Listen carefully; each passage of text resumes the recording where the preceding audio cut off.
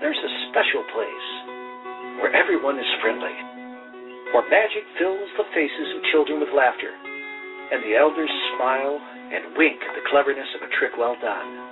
But this is not that place.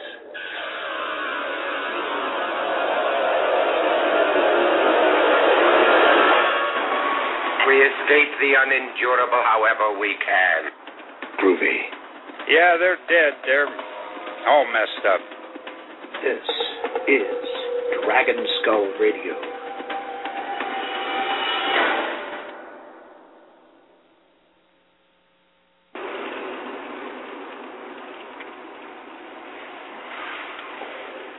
Okay. Can you hand me that napkin there? The napkin. Well, look at your feet. Don't put your feet. Here, pick that up. That's important. Well, I can't read it. I'm driving. Here, just. Well, yeah, it got a little wet. Okay. I don't know.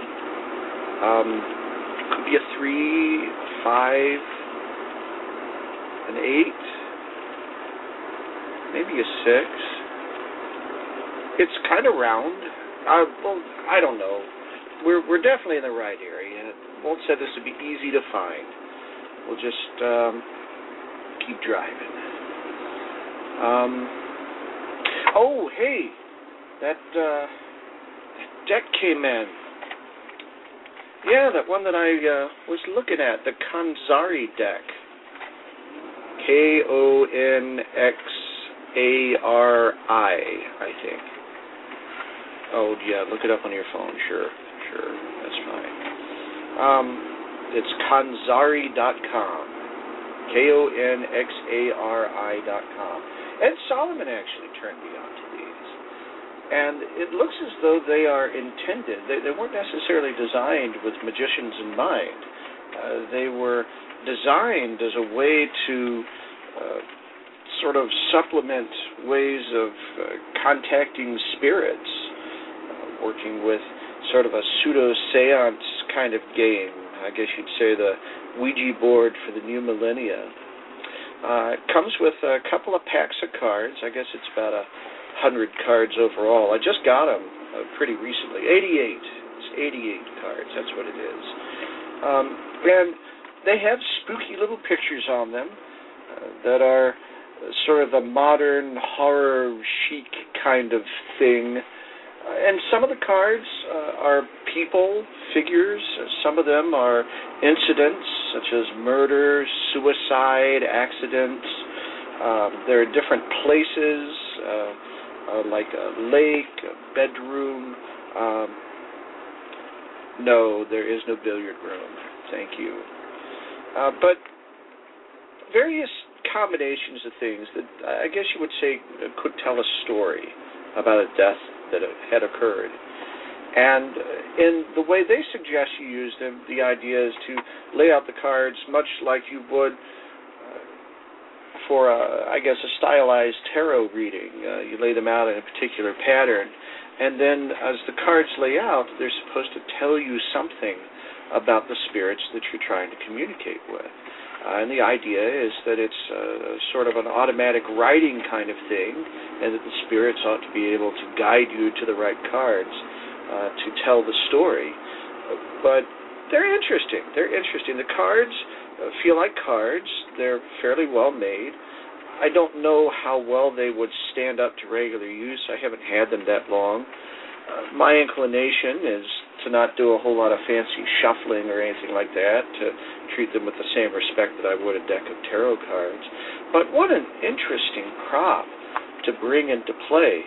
I've been asked to do something for magicians using cards, and everyone knows I'm a big card guy. But I've got an idea using these Kanzari cards, where what I'm going to do is to have an artifact of some kind, something related to a news story, and have the news story sealed up, and I'll introduce the cards, I'll explain the game, and because there are so many people in the room, we're not going to be able to play it the way that we normally would, but we'll do an approximation with individuals, with volunteers, and I'll have them touch the backs of a few cards so that they stick out a deck. We'll take those out, we'll set them aside with somebody to hang on to those, and then we'll let somebody read the news story. And piece by piece, the cards that those people pulled out are going to match some important element of the story, which I'm hoping will be very spooky and very strange. But we'll have to see how it goes. It should be around here someplace. Oh, it's got a... Well, yeah, all these places look the same, I know. It's, But, oh, hang on. My phone's ringing. In my pocket here. Here we go. Keys. Oh, there we go.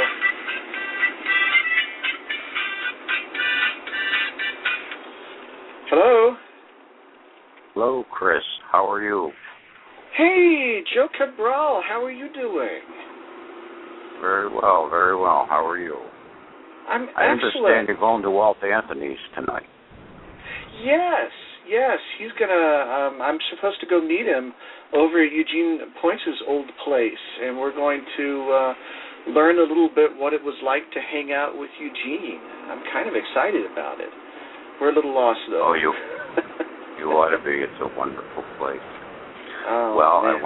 I wanted to call and let everyone out there know that Walt Anthony is the honored guest for this year's gathering.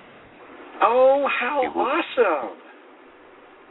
It's not on the website yet. It's not anywhere. You've learned it. You hear it first. Walt and I have talked, of course.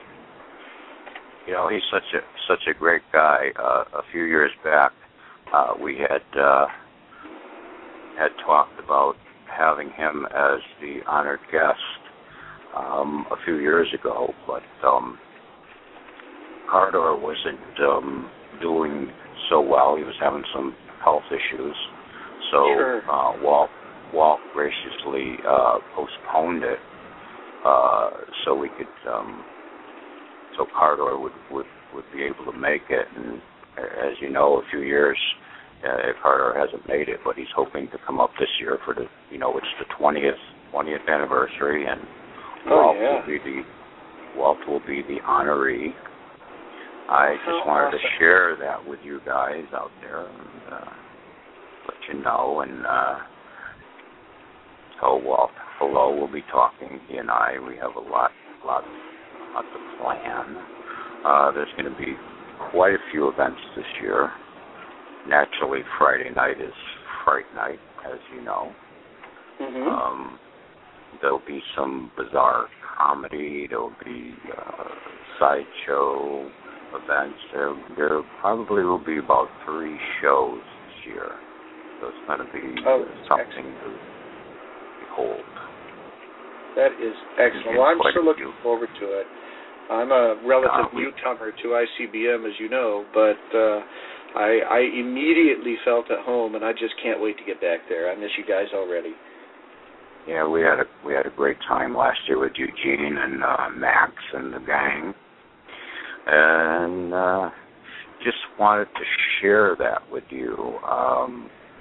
Give Walt my best, and tell him I'll talk to him soon. I will, and that's great news. Thank you for letting me know. I will tell everyone. I promise. Yes, Dragon Skull exclusive. Carl is going to be so excited. Well, you have a wonderful night, and we'll talk to you soon again. I have a lot of preparations to do. No doubt. And it's great to talk to you, Joe. We'll talk to you later. Okay. Bye-bye. All right, bye-bye. Have a frightful night. You do too. We'll see ya. I'm sure you will. Bye-bye. Bye. Oh, wow, that is so cool. Walt didn't even tell me that. Well, that is very, very exciting.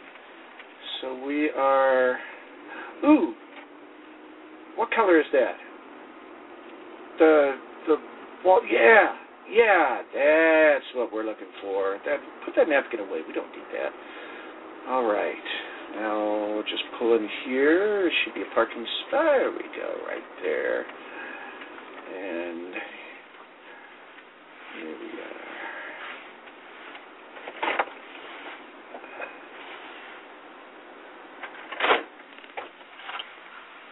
All right.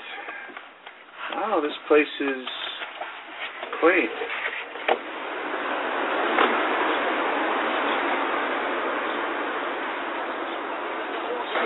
Oh, hey. How you doing? Yeah, good. Good to see you. So I'll go through here. Oh.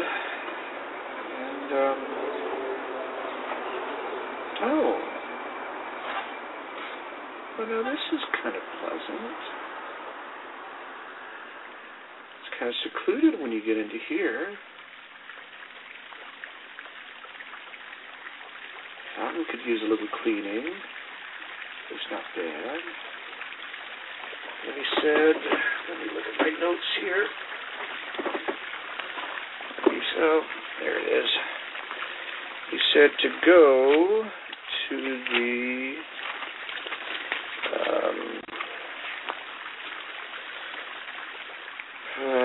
it's up here on this side over here. The one with the screen door. Excellent. And he is supposed to be waiting for us. And it looks like the door is open. Just call inside. Hello? Chris. Hey, you made it. I did. Do you mind if we come in? Yeah, but don't let the ghosts out. I'll tell you about that. Okay. So, welcome to the cave. Oh, my goodness. This is cool. Yeah, goodness has nothing to do with it in Gene's case. Wow, this is crazy. Now talking about crazy, since Gene's youth, he's had a terrible, terrible, terrible case of agoraphobia.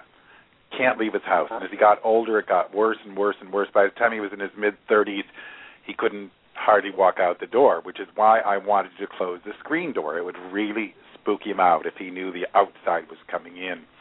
In fact, towards the end of his life, neighbors had to bring him his groceries. He just, it was the cave, and that was his solitary place. Wow. Now, how long has it been since Gene was here? Well, the magic time when he was here was from 1930 until 2002, and then he went back to his other planet. Yeah. We can talk more about the other planet later. I bet we will. I assume that not everybody knows about Gene, right? Well, yeah. I have a few of his books, and I have talked to some people who knew him, and I read some of the articles. I think Gene is a definite presence for anyone who's interested in bizarre magic, but you really only get just a tiny little taste of what he must have been like. Everyone I've talked to say, oh, gosh, there's so much to tell you. And then they'll tell me a tidbit. So I can imagine that most people have just a tiny piece of it. Well, Gene would tell you that he is the overwhelming top movement in the bizarre magic genre. He was obviously not shy. Bizarre magic actually began, as we know it, in the late 60s. There's always been bizarre magic. There's always been, the spooky and the storytelling. But the resurgence was in the 60s with Charles Cameron and Tony, called Doc Shields. And then from there, to develop some really significant artists. Poinc, Tony Andruzzi, Carl Heron, who we know as Brother Shadow, Sam Sharp, who also suffered from agoraphobia, by the way, our own Ed Solomon, Christian Shellman, of course Bob Neal, and at the top of the list, according to him, Eugene Poinc.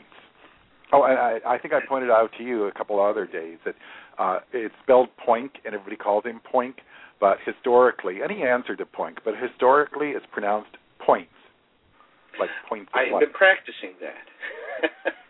Yeah, I still don't have it down. I still call him other things. Well, let me show you around the cave. Oh, let me show you around a little. I mean, is it okay if I touch anything, or? Sure. You can play with the toys. You'll notice there's a lot of Cracker Jack toys and dime store toys, and the odd thing, they're mixed in with treasures. Here, grab a seat. Sit carefully on the sofa. Don't move the sheet. Okay. You don't want to see what's under there, and don't sit on the spring. What? Well, comfy? It kind of loves you up, doesn't it? Yes, it certainly does. It's been loving for probably decades and decades and decades. You'll notice over there the mannequin in a little French maid's outfit holding a silver tray. She's our hostess. She was always Jean's hostess, and I can't remember her name. I wish I could. And then from the sublime maid to the ridiculous, there's the cardboard cutout of Xena, who... look at that! Yeah, he was in love with her. Oh, wow. Lucy Lawless. Do you see the tapestries all around here on the walls? I was looking at those. Those are very cool. Are those reproductions? No. What Jean explained, they're ghostly tapestries, and I've never seen anything like it. And they're huge. They're huge. But what they are, back in the medieval days, before the women would start on a tapestry, they would stretch out this huge piece of cloth and then in vegetable dyes paint the pattern on it, and then use the pattern kind of like paint by number to do the embroidery. But these are actually antique from, the 1600s, and were never tapestryized. So you're looking through them, and they look like ghosts. It was one of the things that really hit me the first time I visited Jean. These are actual medieval tapestry blanks, basically? Yep. Patterns? That's what they are. Oh my! And that's the sublime and the ridiculous. There's all these precious things. Over there is his prized mummy's hand. I think there's a picture of that on Dragon Skull from an actual mummy. And do you see that huge thing, that huge, huge rock? It's like as big as a coffee table. Well, yeah. That is actually a dinosaur's footprint. That's a fossil, a real dinosaur fossil. Oh, my gosh. That's amazing. Now, you see those weird paintings on the wall? Now, is that all his work there? Well, kind of. The big ones are his work, and they're absolutely wonderful. But those little ones are reproductions from famous artists like Rembrandt and Da Vinci and Picasso and Matisse. And Jean called them his pauper paintings. So let me explain why they look so odd. He knew that people couldn't afford a great piece of art. And he did these as reproductions. And then he took the reproduction and sawed it, maybe a dozen pieces, and that little bit of frame around there is what's left of the frame after they were cut. And he figured, well, people could at least afford a tiny piece of a masterpiece. So he left me, I think, 1/12 of a Matisse. So that's what those are. Now, see, that is one of the things that I always enjoyed about Eugene Poinc, and a lot of the people who really motivate me in the directions of bizarre and theatrical magic, is they were like Tolkien. they had this universe that they created with all these little details and all these little rules about how things worked. And then they kept to the rules of their universe. And that kind of thing, someone couldn't afford an entire painting, but they could afford a 1/12 of a Matisse. I mean, that is weird enough to be true. Yeah, and everything in his reality was real, and everything out that door, which he couldn't go out of, was fantasy. Wow. So, watch out! Here comes one. Do you see that fluffy thing, as big as a tumbleweed? That's one of his dust bunnies. Is that what that? I thought that was like a cat. No. He couldn't see well, and he was a little lazy, and the housekeeping got out of hand and stayed out of hand. Wow. And as I told you, his ghost is floating around here. Who knows where he'll land. He was a very gracious host, very gracious. Yeah. Ooh. Oh. So, did I hear something moving in the kitchen? Is there someone else here? Well, there's always spirits here. There's the madam, and sometimes the twins. Dude, look. What is that? That's a shadow moving by that old Remington. But there's like a tray floating around in the kitchen. Yeah. No, those are the hors d'oeuvres. Stay away from the hors d'oeuvres. See, Gene was a very, very gracious host, and he always served his guests hors d'oeuvres. But, I said his eyesight wasn't that great, and he was also on a very, very limited budget. He barely had enough to live on with Social Security. And so he would make these little hors d'oeuvres like bologna wrapped around olives or a little dab of cream cheese on a corner of toast, and they were kept around much, much too long. You see that thing there? It's either very new cheese or very old meat. So it was a lot of those hors d'oeuvres got shoved in our pockets because I don't know if you'd survive eating one. Well, I'm trying to cut back, to be honest. But thanks. I really appreciate it. There's that shadow over by the Remington again. I wonder if that could be our guy. I don't know. Now I'm looking here. There's some of the toys you were talking about. Now, what's this old typewriter do? Well, that types. When Gene comes back here once in a while, especially if he's feeling gracious or upset, he'll get in touch with us that way. Kind of like his crystal ball. And yeah. I think that's what the shadow is doing on there. Oh, check that out. Oh, wow. Okay, got it. Yep, that's Is that Gene. like remote control? It's psychic control, I guess. That's what he typed everything on before he got his computer. We'll talk about the computer later. Oh, he wants to start at the beginning. What does it say? Okay. When he was a child, he saw Blackstone, the Great Blackstone. And he appalled a lot of people by telling him that he hated the Great Blackstone. He said he was very mean. He went on stage to help, and Blackstone grabbed his shoulder to control him and almost broke his shoulder blade and said, "You're going to do what I say, kid, or you're going to get it." And he was abusive to his rabbits, according to Gene. And Gene said he got into magic not because of Blackstone, but kind of the antithesis, to spite Blackstone and do it right. Okay. So that's one fun thing. That's where he started. He wrote, I guess, his big connection with magic. He performed, but then after his what he would term his dull marriage, he returned to magic, and he did a lot of the early illustrations for Genie magazine back when the Larsons were running it. Years and years and years of wonderful, clever illustrations. And that lasted for many years. And he also wrote several early books. The first was in 1981. It was called Imagination, The Illusions of Eugene Poinc. Mickey Hayes published that. Then 83 came Illusions for Princes and Paupers. And like the title said, there were very, very expensive illusions that you could build, and then others you could build in your garage for under $10. Those show up once in a while on eBay, but not often.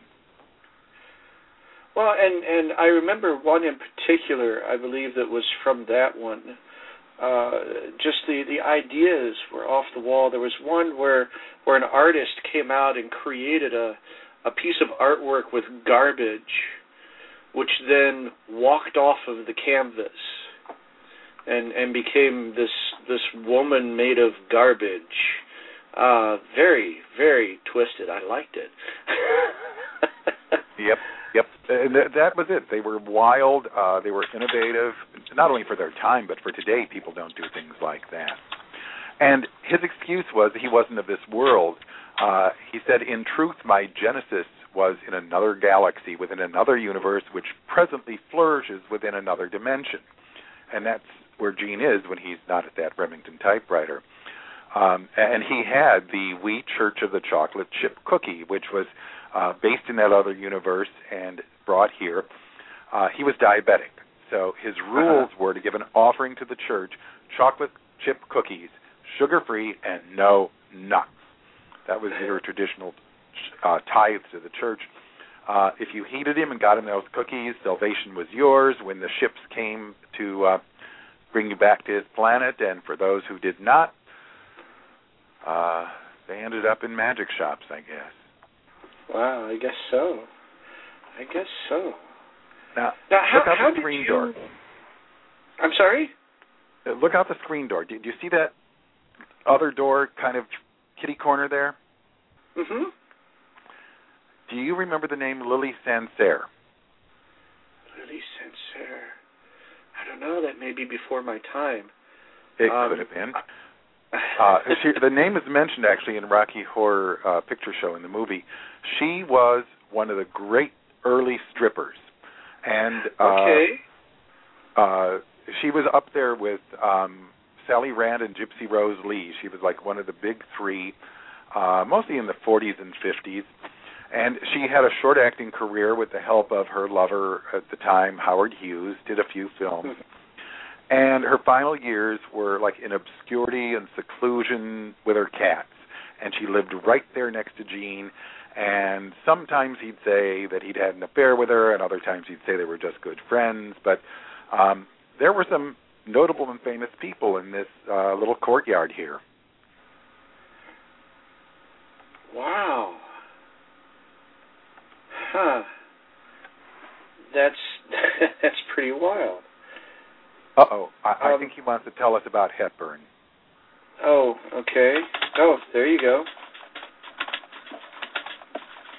Okay. Gene wrote several books, and one was a novel called Ollie, Ollie Oxenfree, and it came to the attention of Katharine Hepburn, and she decided she wanted to do a movie, which was called, surprise, Ollie, Ollie Oxenfree. Mm-hmm. And she telephoned him and said, Mr. Poinc, I really like your book here. I want to do a movie. Come to my house. And Eugene was in a pickle because he couldn't leave his apartment. And he explained this to Miss Hepburn. And she said, oh, don't be a silly. I'll send a car for you. You'll just have to get in the limousine. And he explained he could not do it. And she said, oh, you're just a silly wuss. And she was very impatient with him. And he insisted he couldn't leave, couldn't go through that screen door. And she finally said, I will be there in a half hour. And sure enough, really? Katharine, she sat right where you're sitting. Oh, my gosh. And the sofa was no newer then. Her ass like it's grabbing mine. Yeah.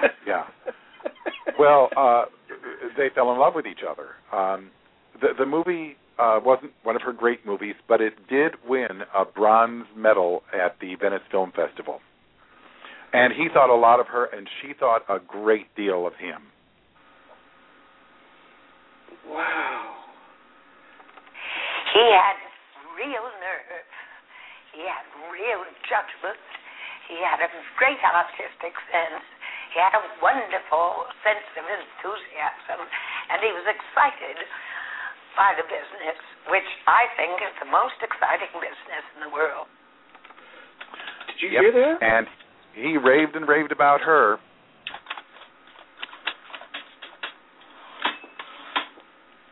Oh.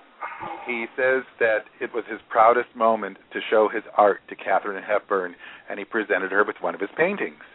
Thank you, Gene. Wow.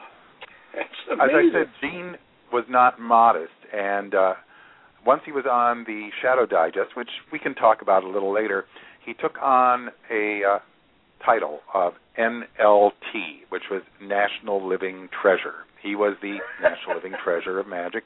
And then after a while, a plus sign appeared, and then another plus and another plus. And after a while, he was NLT with like 6 or 8 pluses after him. And after his demise, we voted to make him the National Legendary Treasure rather than the Living Treasure. So he had typed that on there. He's very proud of his title. That's funny. That's awesome.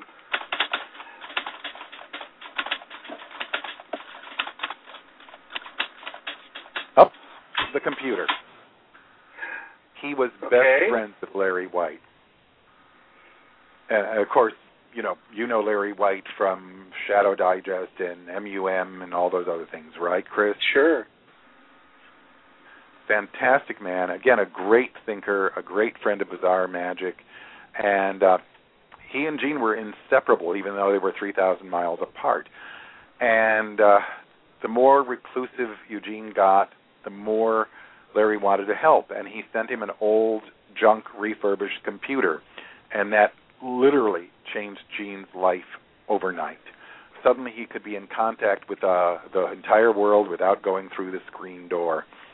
And that's how he got onto the Shadow Digest. And I think it saved his life for many years. Wow. I think I see the printer sitting over there. Yeah. Do you want to talk a tiny bit about what the Shadow Digest is for the people that don't know and how Brother Shadow got that going? I suppose so. I came into the Shadow Digest fairly recently. Ed Solomon pointed me in that direction. But I honestly know very little about how it began. I assume it was just like most of the electronic mailing lists that someone set up a forum for a discussion, and it went on its merry way. Well, it started actually before computers by letter, round robin letters, months and months.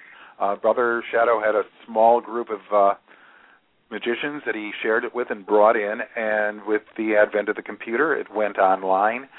And once Gene got there, a bunch of us just stirred up all kinds of trouble. It became a place for guerrilla theater, for an enormous amount of improv, and I'm sorry that it doesn't have that life anymore. Several of us, with Bruce Barnett, the moderator's permission, had a lot of aliases, and we'd argue with ourselves. Gene would call me and say, I'm going to start another war with Larry White. Here's what you have to write tomorrow. And then he and Larry would talk for hours coming up with these elaborate plots, which upset some people. They became online mortal enemies and said vile things, and people would defend one and then the other. And then Eugene would turn on the people who defended him and make them out to be stupid. So there was incredible drama going on, which a lot of people were totally buying into. They didn't realize that it was theater. And it would be great to get a call from Gene with the next chapter of what was going to go on there and how he's going to annoy the world. And, of course, one of the great creations was Madame Grodznoya, a great teacher of the black arts and high-class, medium, first class. And Grodznoya, you had to be very patient to read Madame Grodznoya's posts because they were written with this dialect, and it was very hard to decipher them, but they were worth it. They were great. And after several plots with her, she decided to run for president of her beloved United States of America. Larry jumped in, with Gene's permission, of course, and said that Grodznoya was leaving Eugene forever and coming to live on the East Coast and become his lover. And people fought back and forth. And my role was to defend Gene and say, no, Grodznoya's right here. I just saw her last week. I met her. And at one point, I had an actress friend who had bright red curly hair and was of the right age and looked like Madame Grudnoya would have. And we gave her great, huge gold hoop earrings and a gypsy's bandana and dressed her up with, tambourines and everything else and dragged this poor woman down to L.A. and took pictures of her with Gene. And he insisted that they get into bed together. And there were pictures of them cuddling and him being very inappropriate with her. And there might be some of those on Dragon Skull, too. And I then saw we had a few pictures that were probably that. We had proof. We could say, see, the madam is with Gene. She's not with Larry on the other side of the country. And the other great creation of his was these strange-eyed twins. Who defied description. They were two little girls about 10 years old, and he had a old woodcut that he said were the sisters, and they would do these horrible, dreadful, evil things, terrible things, immoral and cruel and murderous, and all in the name of being sweet, innocent little girls. They were wonderful. And he sent some of us this woodcut, and I have a funny story about mine. There was a knock on my door, and apparently I'd gotten a big manila envelope, and a neighbor put it under the door for me. But I didn't know it was the neighbor who knocked, and the back of the envelope was towards me, so it was plain. There was no address. And I didn't realize it was from the mail, and I opened it up, and there was a picture of the twins with an autograph to me, and I freaked out. I didn't know. I believed in the twins. I believed in the twins. That's awesome. Now, something we haven't talked about yet, but I'm very curious now. How did you connect with Eugene Poinc? He was a very lonely man, which I guess happens when you don't leave your house. And he used to say, my life is not a happy one. And that was partly a joke, a punchline, but it was also true on a level that his life was a very lonely one. And a couple of us would get together, Tim Converse and Michael Mosier and I, and we'd make the trip. I'd go from San Francisco down to L.A. and spend, maybe a half day with him, and we'd just talk about everything and avoid the hors d'oeuvres and avoid the dust bunnies, and that's how we got to be close. And I'm very proud to have every one of his books autographed to me, and I have a wonderful story about Journeys into Gray. People on the Shadow Network and Magic Cafe are always talking about it. And, a friend of mine turned me on to that book, and that completely revolutionized my view of what people were talking about when they said bizarre magic. I love that book. I absolutely love it. It's one of my favorite books. It was supposed to be part of a trilogy. There was Journeys into Gray, followed by Journeys into Black, which is even more evil, really unabashedly evil. He was afraid to release it. And then third was Journeys into White, which was kind of the redemptive book of the three. And the one was almost finished, and the other one just notes. And people say, will they ever be released? And I think even the notes are lost. I am not in touch and don't know how to contact his relatives. And if anybody has copies, it's probably them. I know his publisher doesn't have any. So Journeys into Gray is about all we have. And it just about gave Eugene a heart attack. The books came back from the printer. It was probably the proudest day of his life. And he looked at the cover, which was supposed to have an engraving on it, and it was blank. It was just a gray cover that said, The Practitioner Journeys into Gray. And he was furious. Where was his illustration? So Mary Tomish, the publisher, sent the entire kit and caboodle back to the publisher, or to the printers, and said, correct this. And he reprinted all the dust jackets, sent them back, and he had no reason to reset the type. Everything was perfect except the illustration. But we realized within a few days that Practitioner was spelled wrong. The title of the book was spelled wrong. Eugene used more and more colorful expletives. They were sent back again, and the third try, the cover came out correctly. And I think I'm the only person I know anyway that has all 3 covers, and each one autographed by Gene with more and more violent and vile language on it, the more upset he got.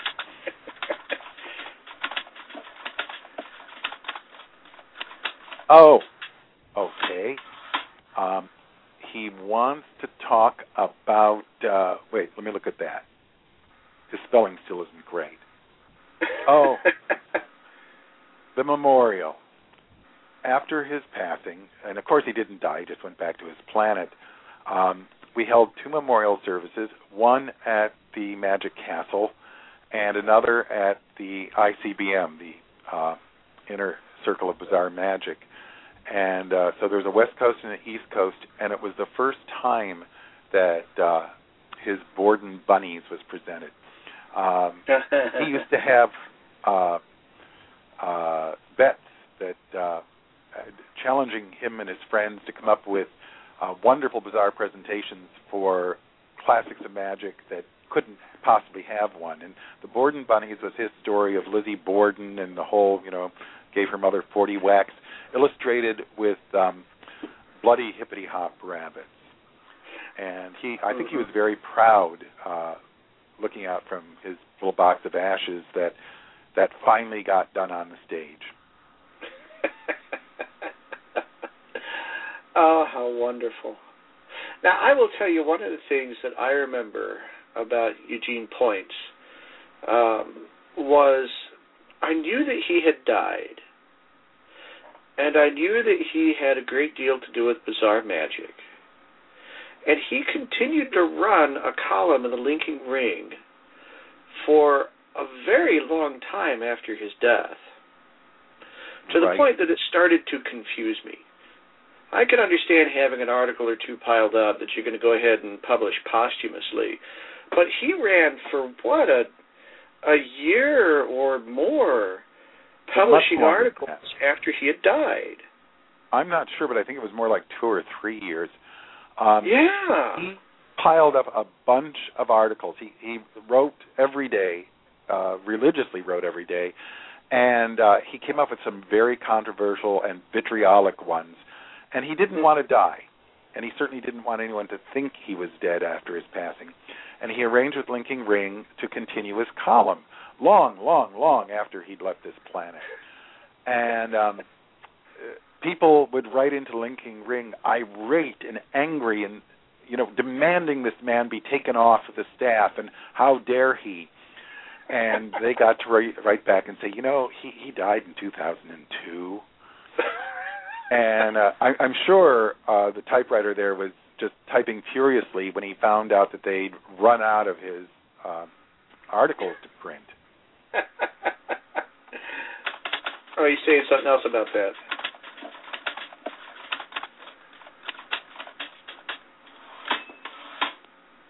Oh, yeah. He says he's going to have a couple other books coming out. If he can get back to this planet, he's going to finish up the Practitioner trilogy, even if it kills him. So, kind of redundant there. And, wait, another message is coming through. Yeah? Okay.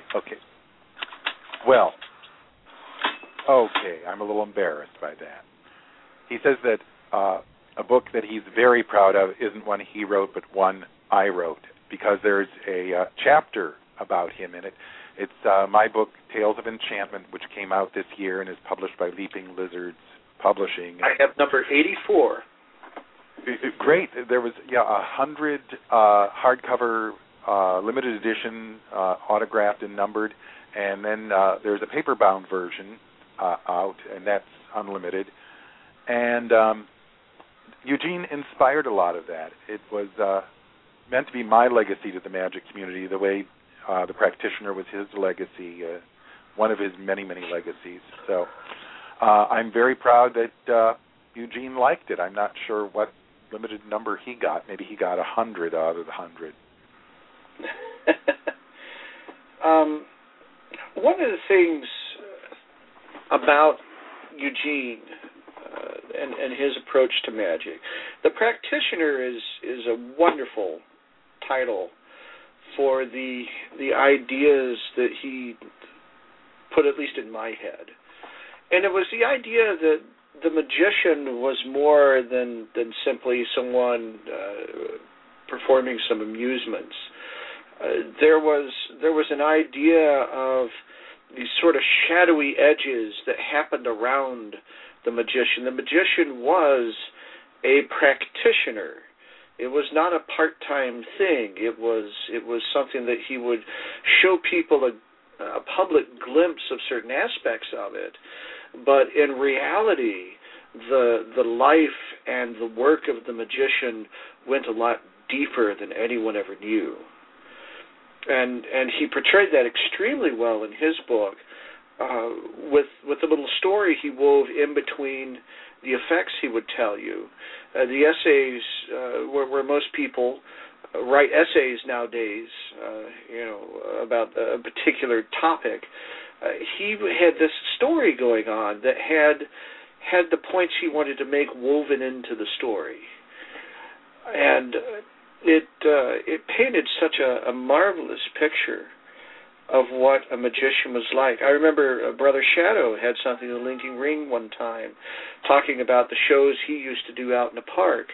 And it was that same kind of idea, that the character of the magician went so deep that the audience was shown just a little glimpse of what was going on there. But there was so much texture, so much detail underneath that anyone watching knew that they were missing pieces of the story. And I just, it's like Tolkien, just like I said before. I think that's such a huge deal about bizarre magic, the way it's explored, and the way I think it was intended. It's just the depth and texture that's possible in magic that is just so rarely achieved today. I totally agree. I think that a lot of his creations in writing were like those tapestries we see on the wall, where they were not finished, they were transparent and ghostly, and there was much more than met the eye. The practitioner was named that because he didn't want to use terms like wizard or conjurer or magician. He was a practitioner who lived this life, and he was a full living character to Gene. And he did keep many things concealed, which is why he so wanted the trilogy to come out, to see the truly dark side of the practitioner, not the gray side that we have, but a part that was frightening, terrifying maybe, and then the whole redemptive side, the white side. And he was a very real personage to Gene, a living being who really didn't admit to being magical, but profoundly was. So I think you're right there. There are some magicians that try to live their magic 24/7, and I think that carries off into your performances. You then become more real to your audiences. If you believe deeply in your magic, not pressing the button or doing the sleight, that if you believe that the magic is really, really happening, then it is for your audience. Well, I will say that for myself, one thing that happened as I stumbled into the dark forest of bizarre magic, and found out that it was only dark for a little ways, the glade comes pretty quickly, that I had, as a mainstream magician, set aside a lot of my personal interest in the paranormal and things like that, because it was a little too weird for the room. There was a certain line with magic, and it was okay to sort of cross that with a little bit of interest, but you were supposed to pretty much stay in, I guess, what Eugene Berger calls the laughter and applause area. And when I discovered bizarre magic, it reopened that closet of my fascination with the paranormal, which I've begun to pursue a lot more seriously. And I find that those things feed each other now. That my paranormal interests show me things that I should be relating to people using special effects, and that the things that the questions that come out of my entertainment dig me further into mythology and legends and beliefs and practices that people have. And people can tell that I'm not kidding around about some of these things, that I really, that for me it is real on a certain level.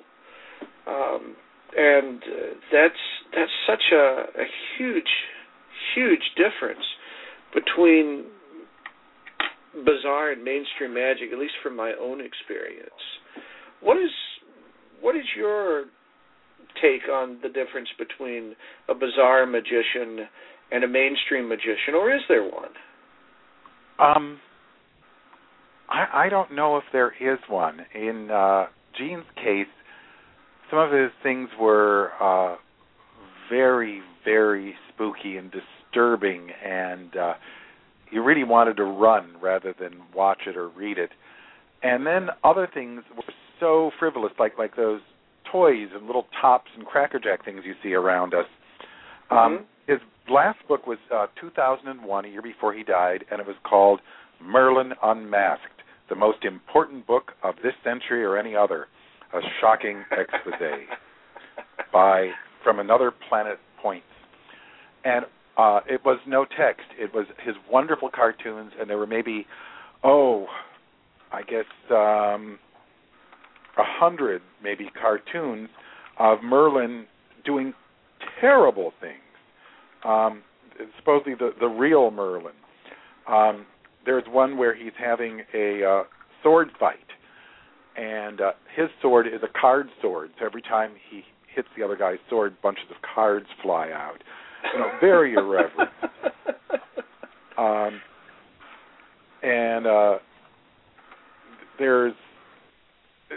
They're almost like Gain Wilson or Gary Larson in some of their darkness, and yet they're incredibly funny. Instead of a magician producing a dove, Merlin waves his wand and he produces a fried chicken. And there's a fakir on top of his Indian rope, and Merlin gives a gesture and the rope falls down, and of course the fakir goes tumbling. So very funny, very irreverent, and that's juxtaposed to these other things that were born out of his loneliness and unhappiness and poverty at the end of his life. He was able to laugh and cry at the same time, and I think that that's intrinsic in storytelling magic and theatrical magic. I think we have to touch people. I don't think bizarre magic has to be, Lovecraftian or about seances. What it does have to do, in my opinion, is touch people profoundly, whether it's to tears or laughter or fear or hope. And that's what bizarre magic has become for me. And it certainly was that from all my connection with Eugene Poinc. He embodied that. And that's a lot of what I tried to write about in my book. As I said, there were a handful of people in my life that really were mentors to me and profoundly affected my thinking and beliefs about magic. And even other than the chapter about him, I think there's a lot of residual lessons that he taught me in the book. I think we live in a very, very difficult time where, like never before with computer and television, we're bombarded with violent images. Something can happen around the world, and suddenly in all its blood and gore and glory, it's on our screen. And we're living in a brutal time of brutal politics, brutal business, just a lot of fear. And if someone can come into a theater and for 40 minutes or an hour, just that time, believe in Santa Claus and the Easter Bunny and the Tooth Fairy again, it's such a relief, and I think that engenders hope. And when they walk out of the theater, their shoulders are a little straighter, and hopefully, maybe they're able to enter the next day and see some of the brightness among some of the pain. I'd like to ask a few questions based on the conversation that we've been having, and I'm going to open it up to you and Eugene. If Eugene has something to say, I know that we'd like to hear it. But if he wants to just pass it all on to you, then that's fine too. We'll let you interpret there. Okay. And I need to adjust myself on this couch. It's starting to do something slightly obscene. Yeah, you're sinking into it too. It's always best to move around the cave a little bit. It was so aptly named the cave. You see how dim and dark it is in here, and it's in the corner of the courtyard. Not a lot of sun gets in here. We can stroll into the bedroom. You can actually sit on this kingly bed, which is so incongruous with the rest of the place. And in here, there's a lot more of Gene's art. Right there on the wall was my favorite painting. It was a ship being tossed and torn in a storm with many waves, and within each wave, there was a drowning, dying face facing the horror of death. And you almost didn't see it unless you looked very closely at the waves. And I desperately wanted that painting, but it wasn't to be.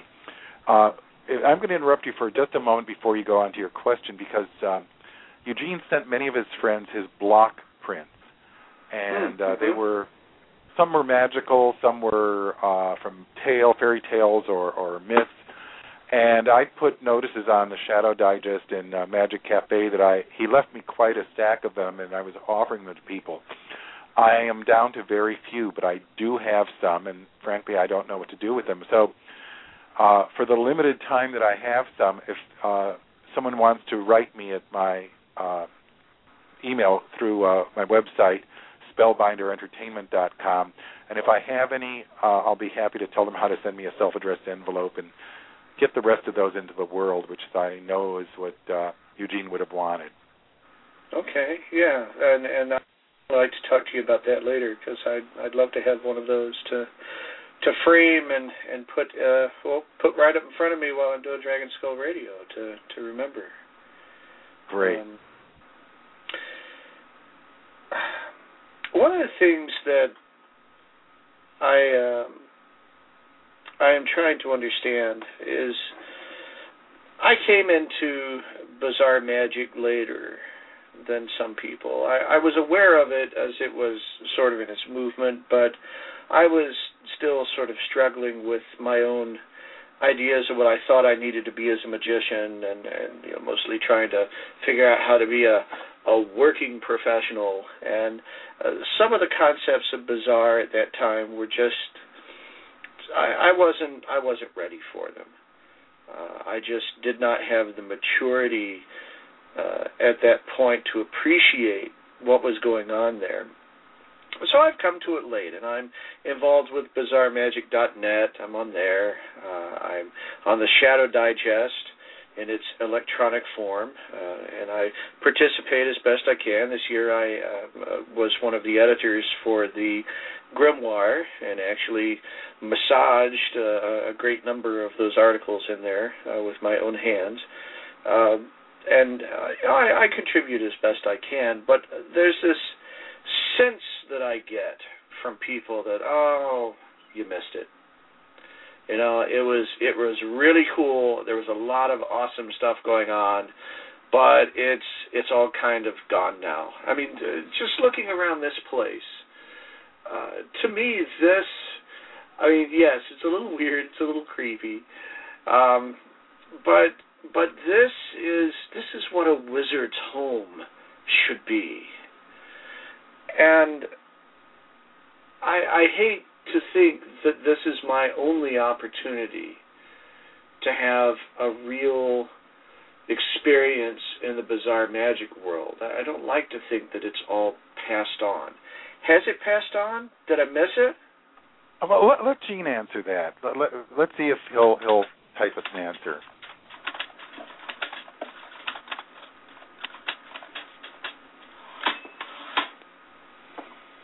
Oh. Well, it's not Eugene. It's Madame Grudznoya. Let me get a minute to interpret this. Okay. Would it help to read it out loud?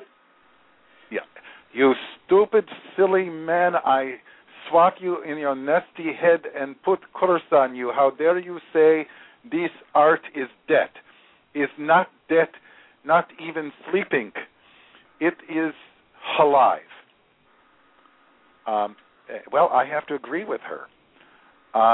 It's changed, and it's changing, but all good things do change. If they don't, that's when they die. That's when they suffocate. And I think our generation and the next generation are defining and broadening what bizarre magic is. And there's a dark and a light to that. There are people that grab a tarot deck and then do a 4-ace trick and think it's bizarre magic because they used a tarot deck. And that's absolutely not in the genre. And there are other people who tell a long, wandering, aimless story and then follow it up with a little fizzle of a magic effect. And that's not bizarre magic either. But then there are others that are innovating and working and doing absolutely magnificent things.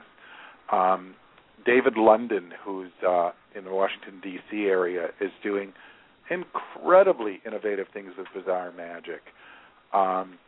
He does a whole show that's based around a loaf of Wonder Bread, and that is Wonder Bread, which we don't think of.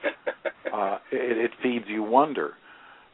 He has another piece about thinking outside of a box, where this box turns inside out and right side out. And he's doing this performance art that is performance art, but it's also theatrical magic. And there's a young man, Jonathan Forst, in Florida, who's doing that. There's these great people with the ICBM. I don't want to leave anyone else, but Daniel Greenwolf and Vlad. And these guys are looking at this and trying to look at the future in a crystal ball rather than the past. And I think that's what Greg Denoya was saying there. It's morphing and changing. I don't think you missed out on anything. I think the important thing is for the people who are entering it now, don't cry over the spilt milk. Don't feel bad that, Punks and Points and Brother Shadow and all those people aren't with us anymore. Charles Cameron, go reinvent it. Look at what they did and do them one better. I don't go onto Shadow Digest very often because there seems to be a handful of people contributing, and there's a dialogue and information, but it's not that improv and interaction and planned insanity and guerrilla theater it was, and maybe it shouldn't be.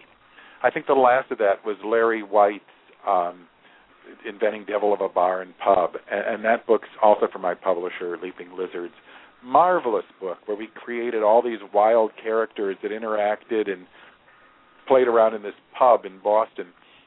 And that was Larry, in honor of Gene, reinventing what story magic was on the digest and then in the book.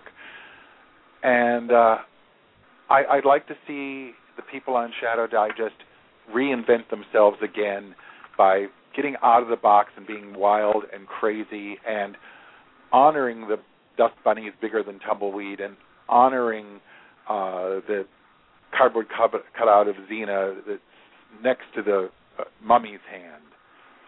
Does that make sense? It makes sense, but I think I'm going to disagree with you slightly there.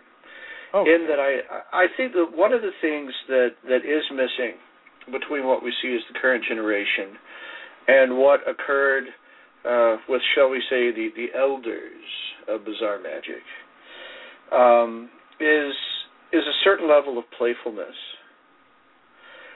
It seemed to me, and you actually used this phrase when we were talking about having whether I would be able to meet you here, is that it was like a bunch of kids in a big giant sandbox, and there was a lot of play that went on. And I have a technical background.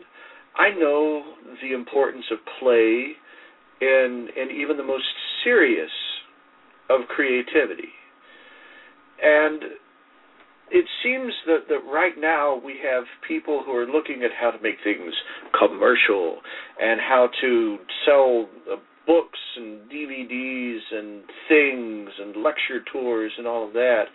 And I don't feel that same playfulness that created the fertile ground that grew what was done by that particular group of people. And I don't think that we can copy the play that you did.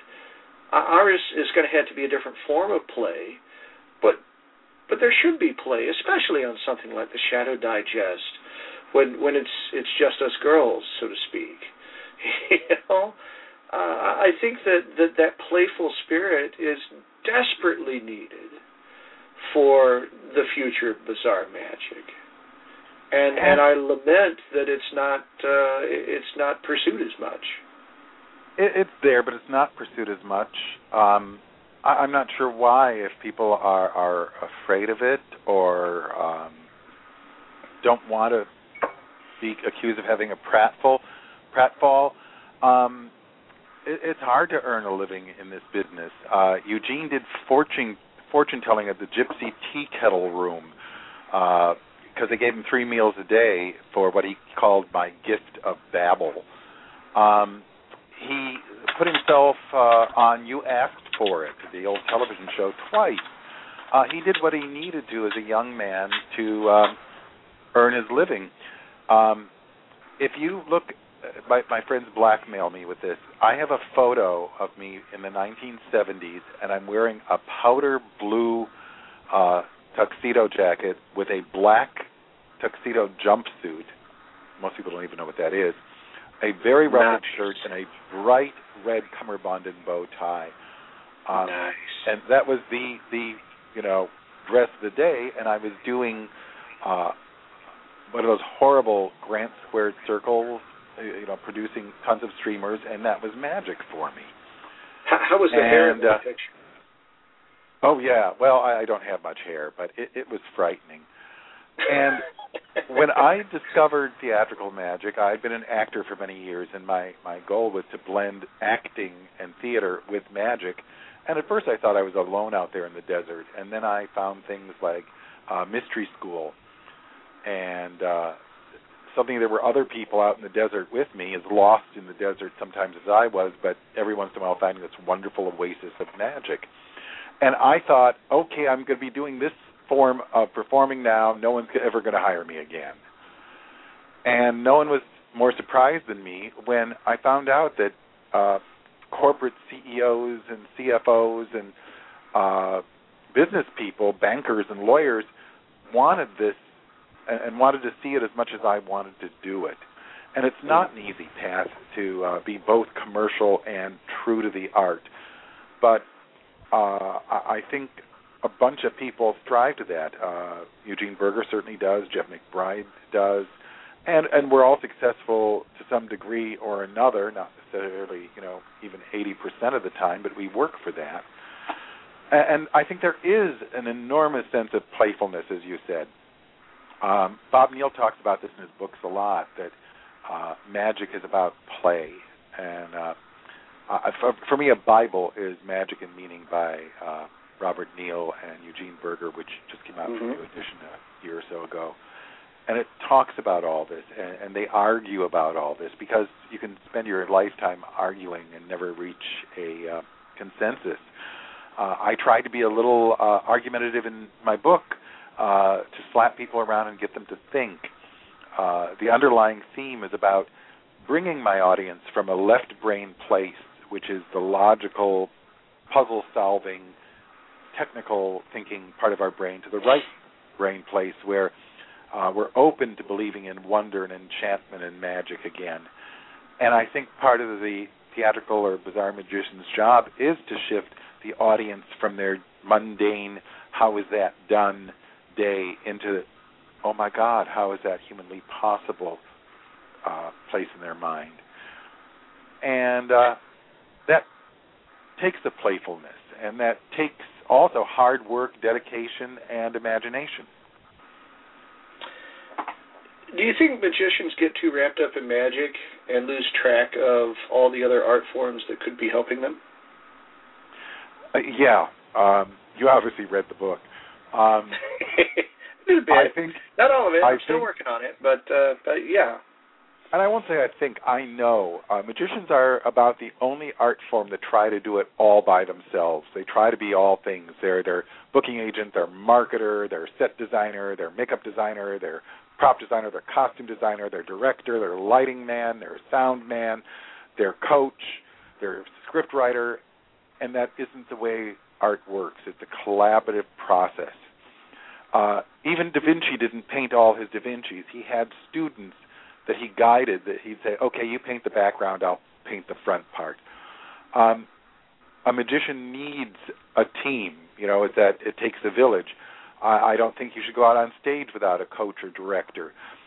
You need someone, even if you write your own material, which I write a great deal of mine, you need someone to go, oh, no, that's bad. And how about if you did it this way, or did you think of that, or the grammar is wrong, which Eugene used to do for me a great deal. I'd send him a piece I was so proud of, and he'd send it back with all these nasty comments that made the piece much, much shorter and much, much better.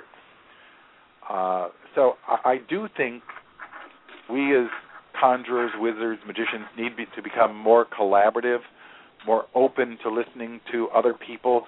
Find the expert in marketing, the expert in costuming. And right now I'm working with these two very talented performers here in the Bay Area. They have a dream show they've been working on for 10 years, and I saw it, and there were some wonderful things, but I didn't feel there was a gelling. I didn't feel there was glue holding it together the way it could be. It had a lot of potential, and there was nothing that couldn't be fixed and improved, and we're working together in a wonderfully collaborative way now, and the piece is coming to life. They're coming to life the way they say they never did before, and I'm so proud watching where they're going with just a little bit of a nudge. But you have to have those outside people to give you that nudge. Well, and I think for many performers that is an incredible challenge. I think about what you were saying, describing all the different elements that go into putting on a good show. And in most shows that one would audition for or would be involved in, there are a number of jobs already set up that the producer has arranged to pay for. And you are going to fill one of those roles. The show's already been written, it's already been taken to a certain point before you even get involved as a costume designer, actor, lighting guy, et cetera, et cetera, et cetera.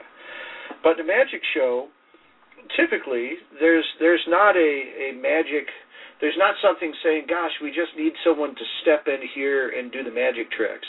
We've got everything else all worked out. Typically, the magician has to be a self-starter on that. So one of the things that comes to mind, there's a series of books and DVDs and such called Make Your Own Damn Movie. Are you familiar with those at all? I'm not familiar. I've heard of them. There's a guy who has been making classics like The Toxic Avenger and stuff like that. The studio that they have is called Troma Films, and the guy who owns Troma Films and who has done all this, his name is Lloyd Kaufman, and I saw him speak at a haunted attractions convention, or not? It was a horror movie convention, is what it was. Some number of years ago, and he was encouraging people to go make art and to help lead them to understand, okay, look, here are all the things that need to be done, and if you can't get them done, get someone to do them. And here is how you cajole, connive, and sometimes pay when you have to, people to do these things to help get it all done.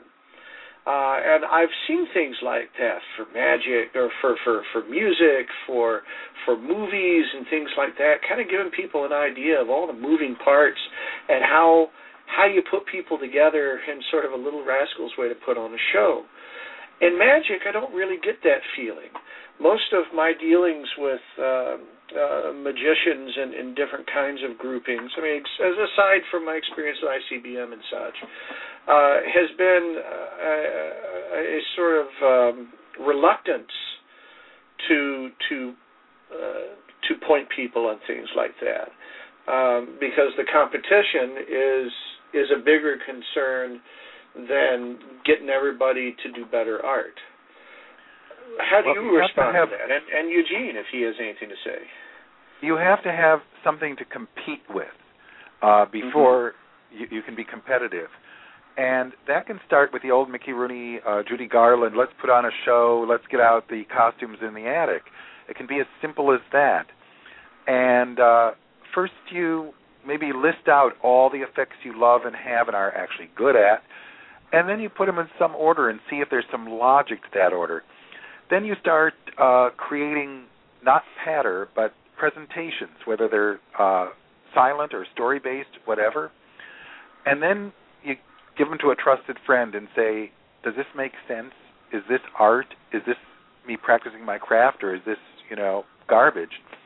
And you need people like Gene. He was brilliant and caring and compassionate, very real, very human being.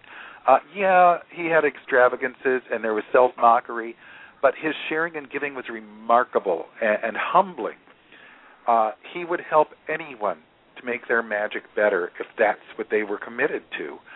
And no author makes money writing a book. And I hope it doesn't sound egotistical to say that's why I wrote my book. Anyone who's read it can email me or call me, and we'll talk about magic for hours and hours. Some people have actually done that. And you have to start from a place of caring about the art, caring about people, and humility, and being willing to give the way people gave to you. And it's a process. I get very annoyed with people say, oh, I bought this trick at the magic shop on Thursday and I'm going to perform it on Saturday. That's not the way art works. It's taken me sometimes 3 years before a piece is ready to put into a public show, because I have to find all these people. And like the Judy Garland, you do need the willingness to pay sometimes, or just barter. Hey, I will clean your house if you'll help me polish my script. I'll take care of your garden if you'll design me a costume. And I think it's imperative, personally, I think it is imperative for you to get into the habit of exchanging value for value when you're working with people.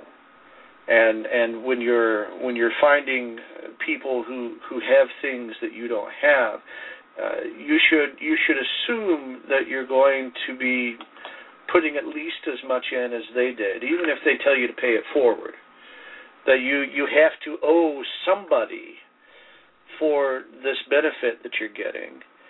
And it just seems like in some ways I don't know where it comes from, but it just seems to be a difficult thing to achieve in a magician environment. And maybe it is that way everywhere, and I just see it in the magician environment. But that seems to me to be an obstacle that needs to be overcome. Everybody needs help. Everyone needs to be helping each other, especially if we want an art like Bizarre Magic to survive and thrive.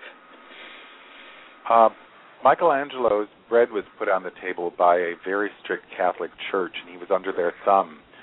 Do you suppose it was easy for him to create out of a hunk of marble the David, which is one of the most remarkable alive sculptures I've ever seen in my entire life? I've never seen a replica that touches the real one. It looks like he's about to breathe and move. But it was an impossible task that couldn't be done, especially under the thumb of the Catholic Church.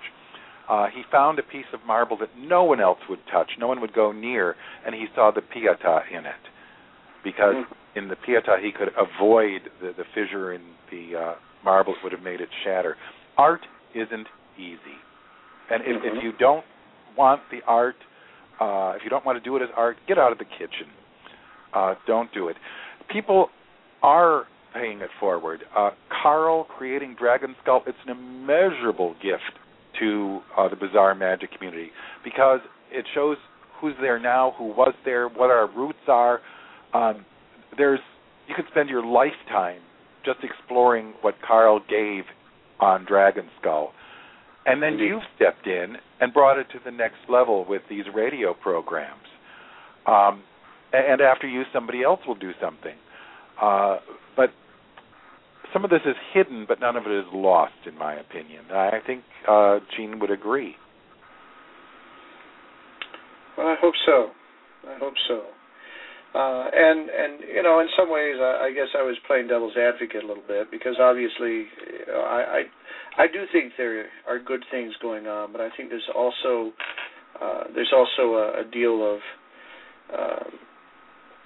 I think that we could have more clarity and do a better job of guiding the next round of people.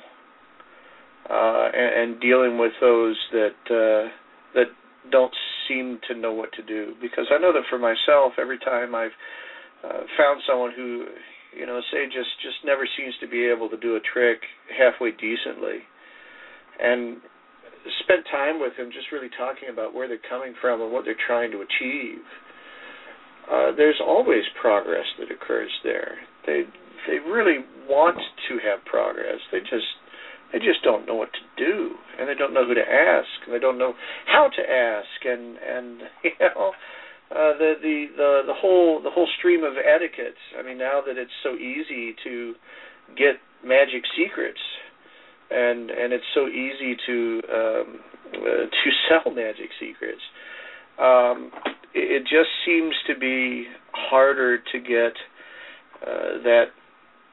that rhythm that makes people want to take the time they need and take the steps they need to get where they are ready for. And I hope that we'll be using our resources, old guard, new guard, guard yet to come, to help shape the community and the art in a positive way. I don't think magic anymore should even be about secrets because the secrets are out there. I do the Professor's Nightmare in almost every show, and there's 2 versions of what I do in my book, and it has nothing to do with this simple trick that has been in almost anyone's magic kit as a child. It has to do with the meaning. And we shouldn't care about secrets anymore, but wonder and enchantment and true magic. I recently was introduced to a magician called the Great Lafayette, who was a contemporary of Chung Ling Soo and Goldman and Dakota in that golden age of magic when Carter and Keller were around. And I think he would have been better known if it hadn't been that he died quite early in his about 40. And here's a quote from 1906 from him. He was a curmudgeon like I was, or am. This is 1906, mind you. And he's talking about the magicians of his time. He says, they are Philistines as far as the magical art is concerned. I don't want to know anything about their unnatural moves and unrehearsed sleights. Their lack of knowledge regarding magic and theater appall me. Timing and misdirection, not forgetting presentation, are a part of a language utterly foreign to them. I ignore these men to whom the only magic words are, how much, at a magic shop. It hurts my artistic sense to see magic debased by magical ignoramuses. State my friend Mr. David Devant refers to as magical indigestion. Now, he felt that way in 1906. We're a century later, and people are still feeling the same way. But everywhere there are, as Auden said, ironic points of light flash out wherever the Just exchange their messages. And I think places like ICBM and the Shadow Digest and Dragon Skull and Mystery School, while they existed, were these ironic points of light that flashed out in a dark night and are illuminating magic. The people we're talking about, the fact that Eugene Poinc is alive in this room, even though he passed away in 2002, show the importance of where we've come from and where we're going. And I'm very hopeful about magic. Very hopeful. Not when I watch the TV specials, but when I see people, locally we have Christian Cagigal, who's just appeared on the scene and is doing incredible performances. Well, did you what's going on? Oh, Eugene's saying enough about you, what about me? Uh-oh. Wait, what was that? Where are you going, Walt? I'm heading for the door. Follow me. I'll be right behind you. But that was a crystal ball. Bye, Eugene. Thanks for the. Oh, wait, Walt. Walt, the door's locked. Is there a key?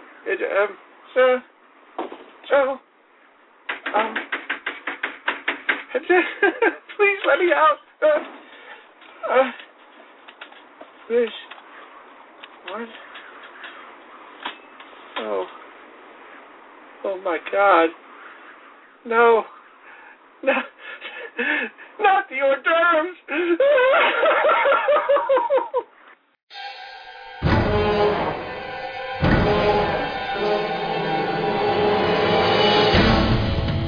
You have been listening to Dragon Skull Radio, created and produced by Chris Walden. Tune in each month for more fascinating conversation about the world of bizarre magic. Special thanks to Carl Bartoni and the Dragon Skull website. Be sure to visit at dragonskull.co.uk. You can also find us on Facebook. Join us next time for Dragon Skull Radio.